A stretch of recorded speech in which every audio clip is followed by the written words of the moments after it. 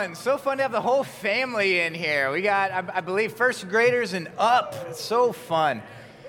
Well, I'm Pat, I'm one of the pastors on the team here, and this is a joy to kind of finish this year out together. So much fun. How many of you were with us a week ago at one of the Christmas Eve services? Yeah! Oh, man. That was so fun, so memorable, walking out the doors into a winter wonderland, a white Christmas. Oh, it's so good. My wife and I, we packed up our little Camry, threw Sailor in the back. Well, we didn't throw him in the back. We, safely buckled him and loaded up, brought our Springer, and went over the hill, over the pass to Spokane. It was a little exciting on the pass heading over. It was a little better coming back.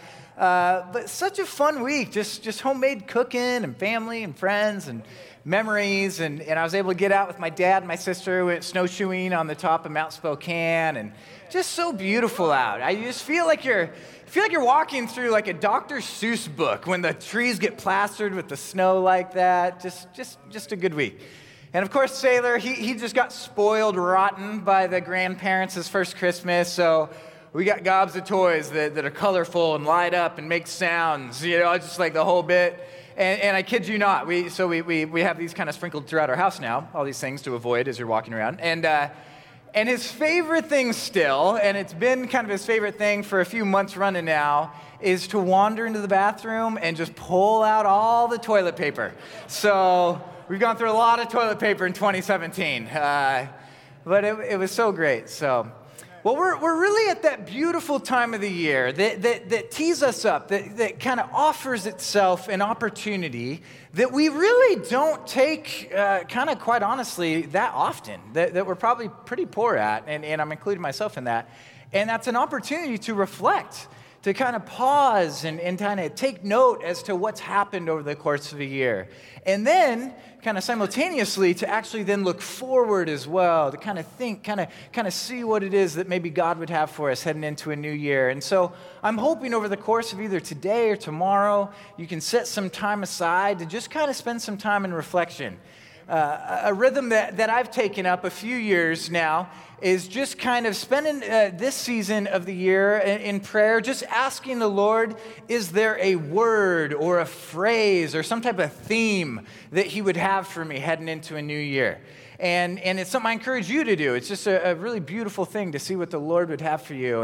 And so in previous years, words have been like health, freedom, unity, Super Bowl champions. Like there's just such beautiful things.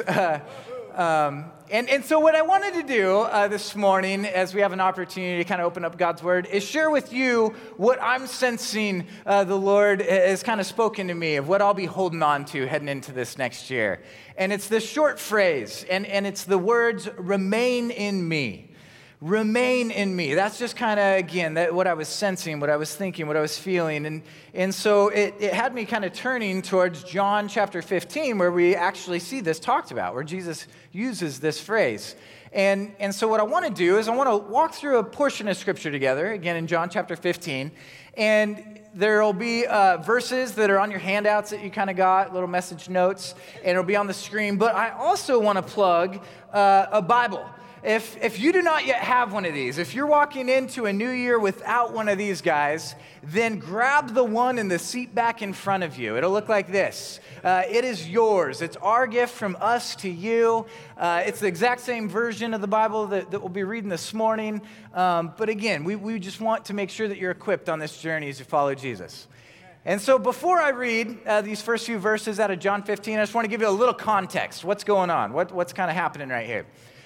Everything we're about to read, first of all, is spoken by Jesus, is written in the words of read. These are words of Christ himself.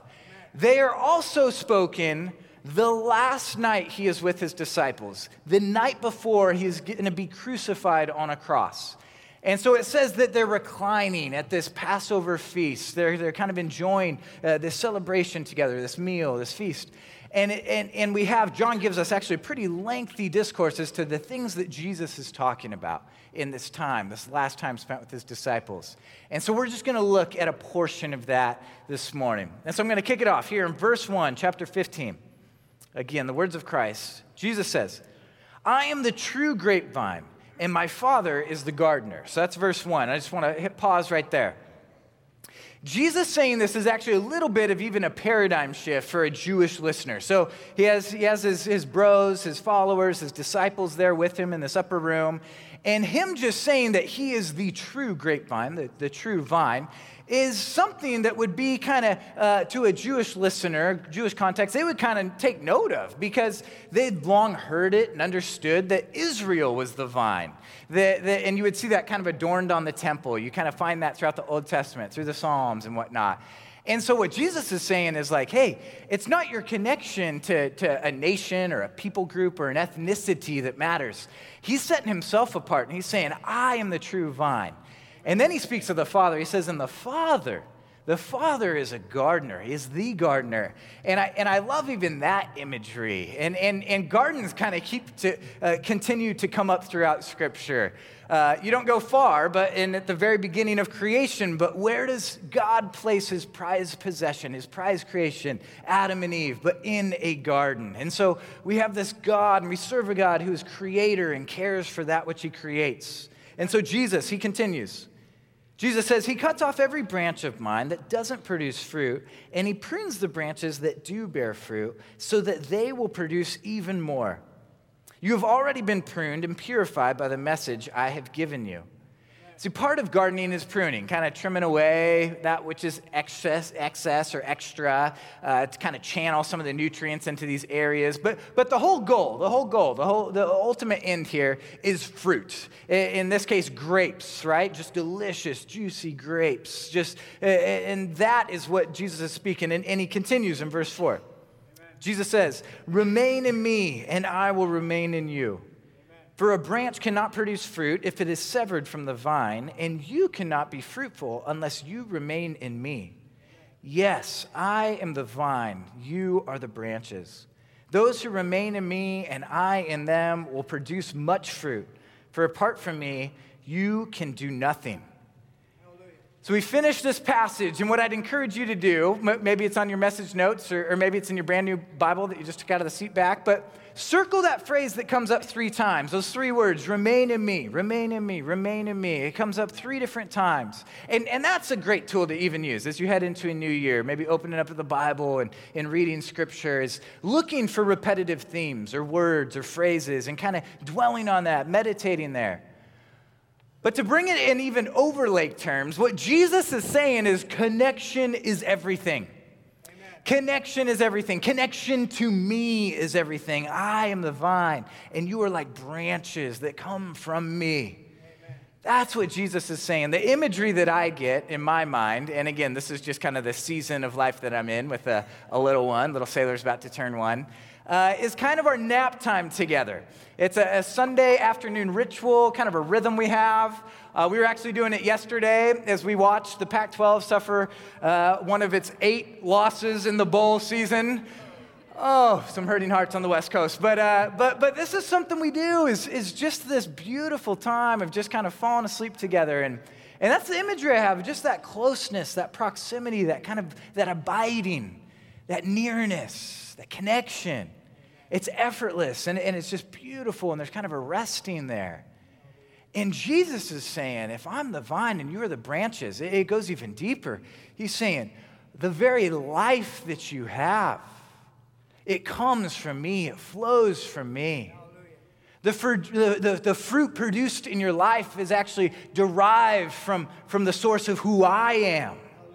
And that's powerful to get our thoughts around, our mindsets around. And so this idea of becoming fruitful, and kind of the title of this message, what could it look like? But to have a fruitful 2018. And the first fill-in, if you like to take notes, is this, and we see it in the Scripture, show up pretty early, but it's just this idea that pruning is a good thing.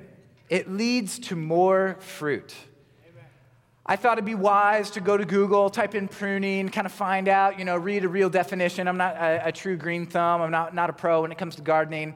First thing I get are like articles and images of like little wrinkly toes and fingers, right? When you're in the water too long. And so, guys, I'm so quickly distracted. I'm like instantly like, wow, this is so interesting. And I just started clicking on these things. And why do they do that? Like, why do our fingers and toes do that? Like, here's a little white paper that some scientist has written. And so, fun fact, guys, what I found out, some in the scientific community would say that our fingers and toes kind of transform because it actually allows us to adapt to get better traction underwater, kind of like tread on tires. Right? Glad you came to church? Yes? Okay. Table that. That's not the pruning we're talking about. What we're talking about is this intentional trimming and cutting away and this removal of that which is excess for an increase in fruit, an increase in productivity. It's a good thing. Pruning is a good thing.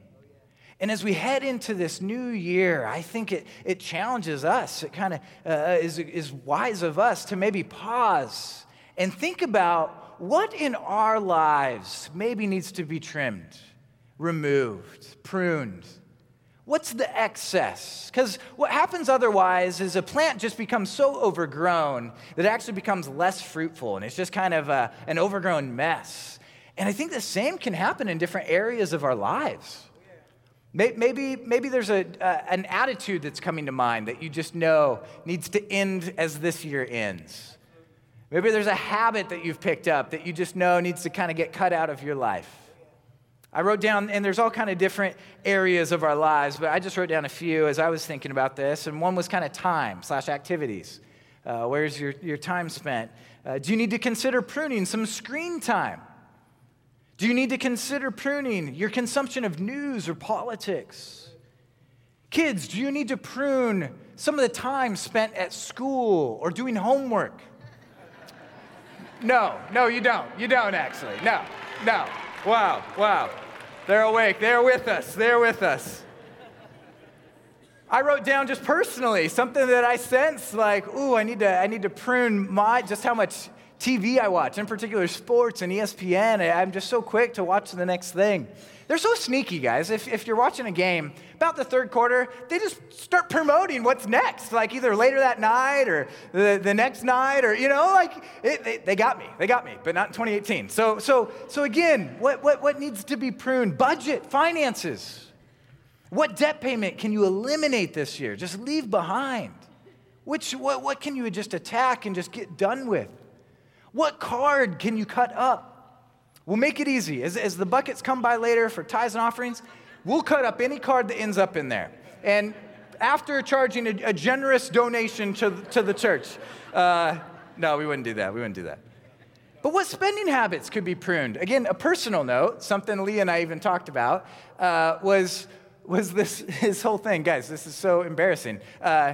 Do we really need cable and Netflix and Hulu and Amazon Prime? That was like the Swansons, like just this excess, this overgrow of like, what are we just spending so much money on here?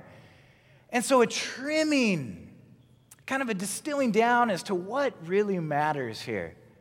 Maybe it's relationships. Maybe you can think of influences, maybe is even a better word in your life. And maybe it's people in the flesh and blood you spend time with, or maybe it's an influence or a persona that comes across the radio or a TV station or show or whatever that you can find somehow is shaping your life and who you're becoming. And you're recognizing, okay, I need to actually distance myself from that. I can remember, I was trying to think back to the first time I had to prune some relationships in my life. And I found myself back in the 5th grade in my mind. And I can remember this vividly. It was during the 5th grade school year, and I had these two friends, Michael and Brandon. And Brandon got just a gob full, just a baggage, huge, just picture a huge grocery sack full of Black Cat firecrackers, the little ones. Nothing huge, nothing crazy, but to a 5th grade mind, it's like sticks of TNT. So he just has a bag full of this stuff. And he brings it to school. Why not, And so after school one day, Brandon, is kind of like asking Michael and I to come over, like, check this out. And it's like, oh, bro, that's a lot of explosives. And he just starts grabbing handfuls. Just the spirit of generosity falls upon Brandon in this moment. And he just starts to pour just handfuls into Michael and I's backpacks. To which I'm like, this is a beautiful thing. Like blessings upon you, Brandon, and your generous heart. And so for the next week, what we do is we walk home together, and our homes aren't even near each other. So more or less, we're just wandering through neighborhoods, lighting these things off, just throwing them, putting them in the ground, lighting them, kind of wiring four together, lighting that, running away. So in broad daylight, mind you, like school gets out at like 2:55 or something like that. So we're just out there, just Spokane Valley, picture a bunch, like 3 different 5th grade boys just out there, just having the time of their lives. And so each day we're bringing these fireworks with us in our backpack with lighters and just wandering home, just blowing stuff up. So finally, a concerned citizen, who knows what they said or whatnot, but they got a hold of school administration at McDonald Elementary on McDonald and 16th there in the valley. And they call the school and they say, you have a couple kids that are blowing things up. Better get a hold on it. So I will never forget, we had a principal at the time, this lady who was very short and just kind of very petite woman, but she could put the fear of God in you, just with like a look. And she wanders into our class, and I remember it was in the afternoon, after afternoon recess. She comes in and she says, I want everyone to pull out a blank sheet of notepaper. Like, oh, all right, pull it out. She's like, we have reports of a few boys that are lighting fireworks on their way home from school, and all I'm asking is that you write down the names of anyone that you know that may be doing this. Yeah. No, picture me though, guys. Like, have some pity on me. Like, here I am, 5th grade, good little Christian boy in a total moral dilemma. Like, do I put my name down? Do I not? Do I, And my heart's pounding. I'm sweating profusely. It had this principal just scan the room. She could have easily been like you. And just that gladiator type moment, So I'm thinking I'm going to jail. Like, my life's over. Brandon will be on the cell to the left. Michael to my right. Just no visitors ever. Like, I don't know. Like, I just think it's the end of the world. A few 5-day suspensions are doled out. Things, kind of turn around. But it was in that season. I recognize I need to kind of discern, who am I going to run with? So regardless, I would say whether you're in 5th grade right now or you're 50, this is a reflection we should all enter into. To tend to our lives as to what are the influences that, again, are shaping us. Because there may be some that you need to distance yourselves from. So let's continue this passage from John. In verse 6, it says, anyone who does not remain in me is thrown away like a useless branch and withers. Such branches are gathered into a pile to be burned. But if you remain in me and my words remain in you, you may ask for anything you want, and it will be granted. Hallelujah. When you produce much fruit, you are my true disciples. This brings great glory to my Father. Guys, here's this fill-in on blank line number 2 there. Like branches need the vine, parents need wine. No, sorry. Oh, there it is. Read it wrong. It is we need Jesus. You can put that on your notes. Like branches need the vine, we need Jesus. When you just read that section of Scripture, there's this recognition that just the very definition, just calling something a branch, by definition, means it's related to something by which it derives its life from. Amen. That's us. Jesus saying, you're the branches, I'm the vine. Amen. Your life is to flow from me. The fruit that you bear is to be fruit that is of me. Jesus has given us a powerful metaphor to kind of latch onto, to make this concrete. And in my mind, I don't know why this was kind of just amazing, but I began to think, anyone in here, quick raise of hands, anyone ever eaten an apple in here before? Yeah. Oh, a lot of hungry people. Okay, a lot of people like apples. First of all, give your thanks to the 509 Eastern Washington. We grow some great apples over there. What's up, Wenatchee? Giving you some love this morning. But think about this. Every apple you've ever eaten, every single one, guarantee you, grew off of a branch, derived its life from a trunk with roots that went down and kind of gathered its nutrients to give to this branch, to bear this apple. Amen. And in that apple is far more than just a delicious snack. For you can take even the seeds in an apple and plant not just another tree, but a whole orchard by which you produce even more fruit. There's some beautiful imagery that Jesus is giving us here. What he's saying is the fruit in your lives, that much fruit that you are producing, it actually points to the fact that you're my true disciples. That's what he's saying there in that passage. It makes me think of one of my favorite hobbies that I picked up in 2017 was bird watching. My dad got me a new bird watching little book that I can use now for Christmas. Way excited. But when I'm out there, Juanita Bay, checking out the birds, I'm looking for a few things. What are kind of the markings of the bird? What's its call like? What's its sounds that it's creating? What's its flight pattern like? All these things are clues as to what species it is, what type of bird it is. The same is true of us. The things that our lives are producing can be identifiers of that as a true disciple, a true follower of Jesus. That's what Jesus is getting at here. That's what he's speaking to. And an apple tree, and I've been around many of them, although I've never farmed them or anything. I've been around many apple trees in my day, in my time, walked by many of them. I will tell you this. I've never walked by an apple tree that was sweating, like it was just straining so hard to just produce fruit, like, like it just is effortless. It's just what an apple tree does.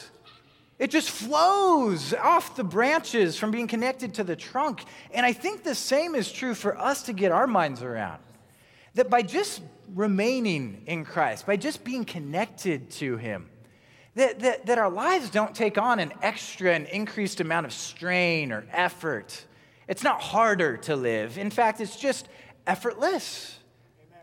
We just find that our lives begin to flow out and begin to look more like Christ because we just are near him. We're just connected to him. And so I don't want to communicate in any shape, way, or form that there's more effort involved. I think just the opposite. It's this life of freedom. That in being connected to him, we're actually our more true self. So a reflection question there, and I have kind of one of these reflection questions for each point, again, to ponder over at some point today or tomorrow as we head into this new year. But here is great to think about what areas in life can you depend more upon Jesus with? Just as a branch is dependent upon the trunk of a tree, or a vine, a branch coming from a vine, just as it's dependent upon, just as it trusts that its nutrients will come from that, I think the same is true in our lives. That is there an area that maybe you have not entrusted to Jesus yet, that headed into this next year, you're sensing you need to? All right, let's pound out the rest, the final few verses here. Verse 9. Again, Jesus' words. Jesus is saying, I have loved you even as the Father has loved me. Remain in my love. When you obey my commandments, you remain in my love. Just as I obey my Father's commandments and remain in his love. There's a connection here that I think is beautiful and can get distorted, and you kind of end up with some poor theology if you get things turned around. What this is not saying is that you are loved because you obey. That's not quoted at all. In fact, we see just the opposite through this beautiful story of a God that pursues us with love. Amen. What's said is that obedience is like a response. It flows out of our love for Jesus. That again, this life of freedom, this life of being more true, more human, more that which we were created to be, actually just flows out of us. And we find that happens because we're walking more in alignment with Jesus' ways and teachings and commandments. Amen. That it's far better than following our own thoughts or the ways of this world, but again, to kind of be obedient, in alignment with, connected to who Jesus is. And so we continue and end here. I have told you these things so that you will be filled with my joy. Yes, your joy will overflow. This is my commandment. Love each other in the same way I have loved you. Amen. A fruitful year, number 3, and the last point here, if you like to jot these things down, is a fruitful year is a year defined by love. If you continue Jesus' teachings, and many times as you're watching and thinking and looking to study what Jesus has said, the discourses of his sermons, it all comes down to this foundation, this bedrock of love, really in 3 directions if you break it down. Love God, love neighbor, other, and love enemy even. And so that's where, again, Jesus' teaching derives to, that our lives should be defined by love. That is the fruit of our lives.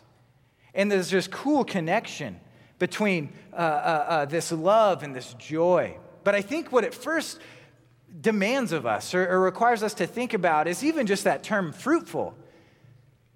In our American kind of capitalistic, kind of maybe independent ways, mindsets, paradigms, fruitful can take on meaning some of these type things, and this is not what we're talking about, but fruitful has come to mean maybe an increase in income or an increase in ownership of property, hopes of an ever-expanding economy, a surge in sales, a growing bank account, an expansion of business, this idea of a chart that goes up and to the right.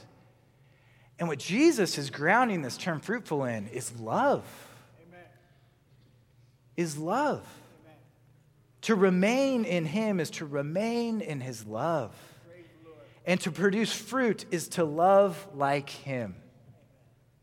I mentioned earlier this connection between kind of love and joy. It comes up there in that passage. And it makes so much sense, again, when you think of this metaphor that Jesus is speaking to, of a vine. You think of a vine and the fruit are grapes.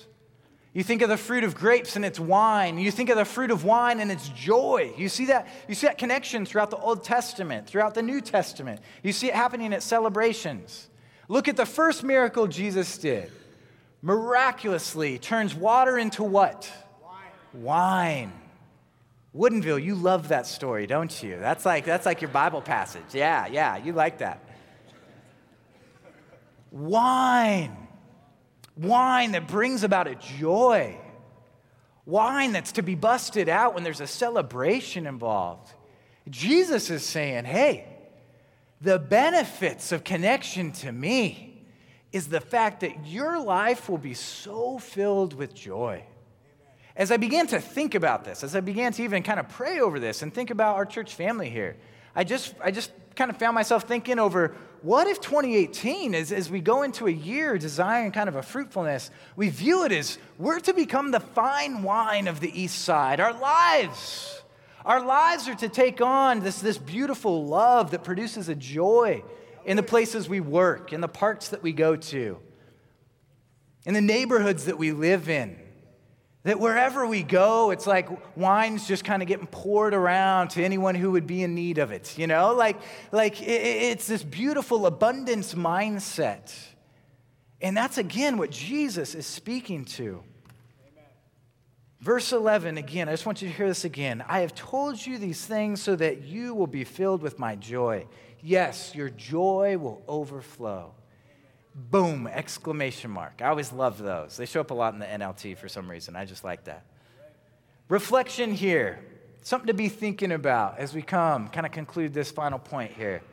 How can your life more reflect the love of Jesus this year? What comes to mind? And in each life in here is unique and different. The different lives that are kind of connected to you are different than those that are connected to me. Your address is different than mine. Except for there's 2 people in here. We have the same one. But anyways. And so the beauty is that there's this uniqueness that the Spirit would call you into of what it'll look like to be fruitful this year. What opportunities of love there may be to enter into, to walk into, to lean into. And the fruit by which is going to be one that just produces a joy. And so be thinking about that. Again, spend time in reflection today or tomorrow. And where I want to kind of land this now is kind of looking forward even. And I won't read the passage beyond where we have, but as you read John 15 and beyond, again, setting being the upper room, the Last Supper, this is within less than 24 hours. Like, let this sink in. In less than 24 hours, Jesus' lifeless body will be taken off of a cross, wrapped up and placed in a grave. And what is it that Jesus does with his disciples in that moment? He breaks bread and he tells them. He gives us the imagery to all that are in the room that day. And it becomes instituted in our tradition of faith that this is my body which is broken for you, as he passes around the bread. And then he takes the fruit of the vine and he pours it into a cup. And he makes sure that all are watching and listening as he tells them, hey, this is the new covenant right here. This is my blood which is poured out, which is shed, which is given freely for the forgiveness of your sins. Amen. And he passes it around. Amen. And what he says in that moment, and as you continue in John chapter 15, he explains what this love is like. He says there's no greater love than when one lays down their life for a friend, and then he backs it up the next day. And he invites us into that same life, that same love, that sacrificial nature of serving others, tending to others, pouring our lives out for others. So I'd like to do in this moment is actually invite every single one of you to stand, for those who are able. In just a moment, I'm going to give us an opportunity to come to the table, to partake in that which the disciples did that night. To take a piece of bread, being reminded that that is the body of Christ which is broken for you. To take a cup, to partake of that, being reminded that that is the blood of Christ which is spilt and shed for you. And what I would encourage you to do is do what we kind of do in this time of year. One, looking back, not just into 2017, but way back to the cross even. Reflecting on that love which has been given to you. Amen. And the other would be, as you partake of the elements, to look forward. Not just into a new year of 2018, but beyond that. An invitation that's extended. That as Jesus says, as the Father sent me, so I am sending you. So Overlake, let's go now. Let's live fruitful lives. And feel free to come to the tables in the front, middle, or back as you're ready. Let's worship.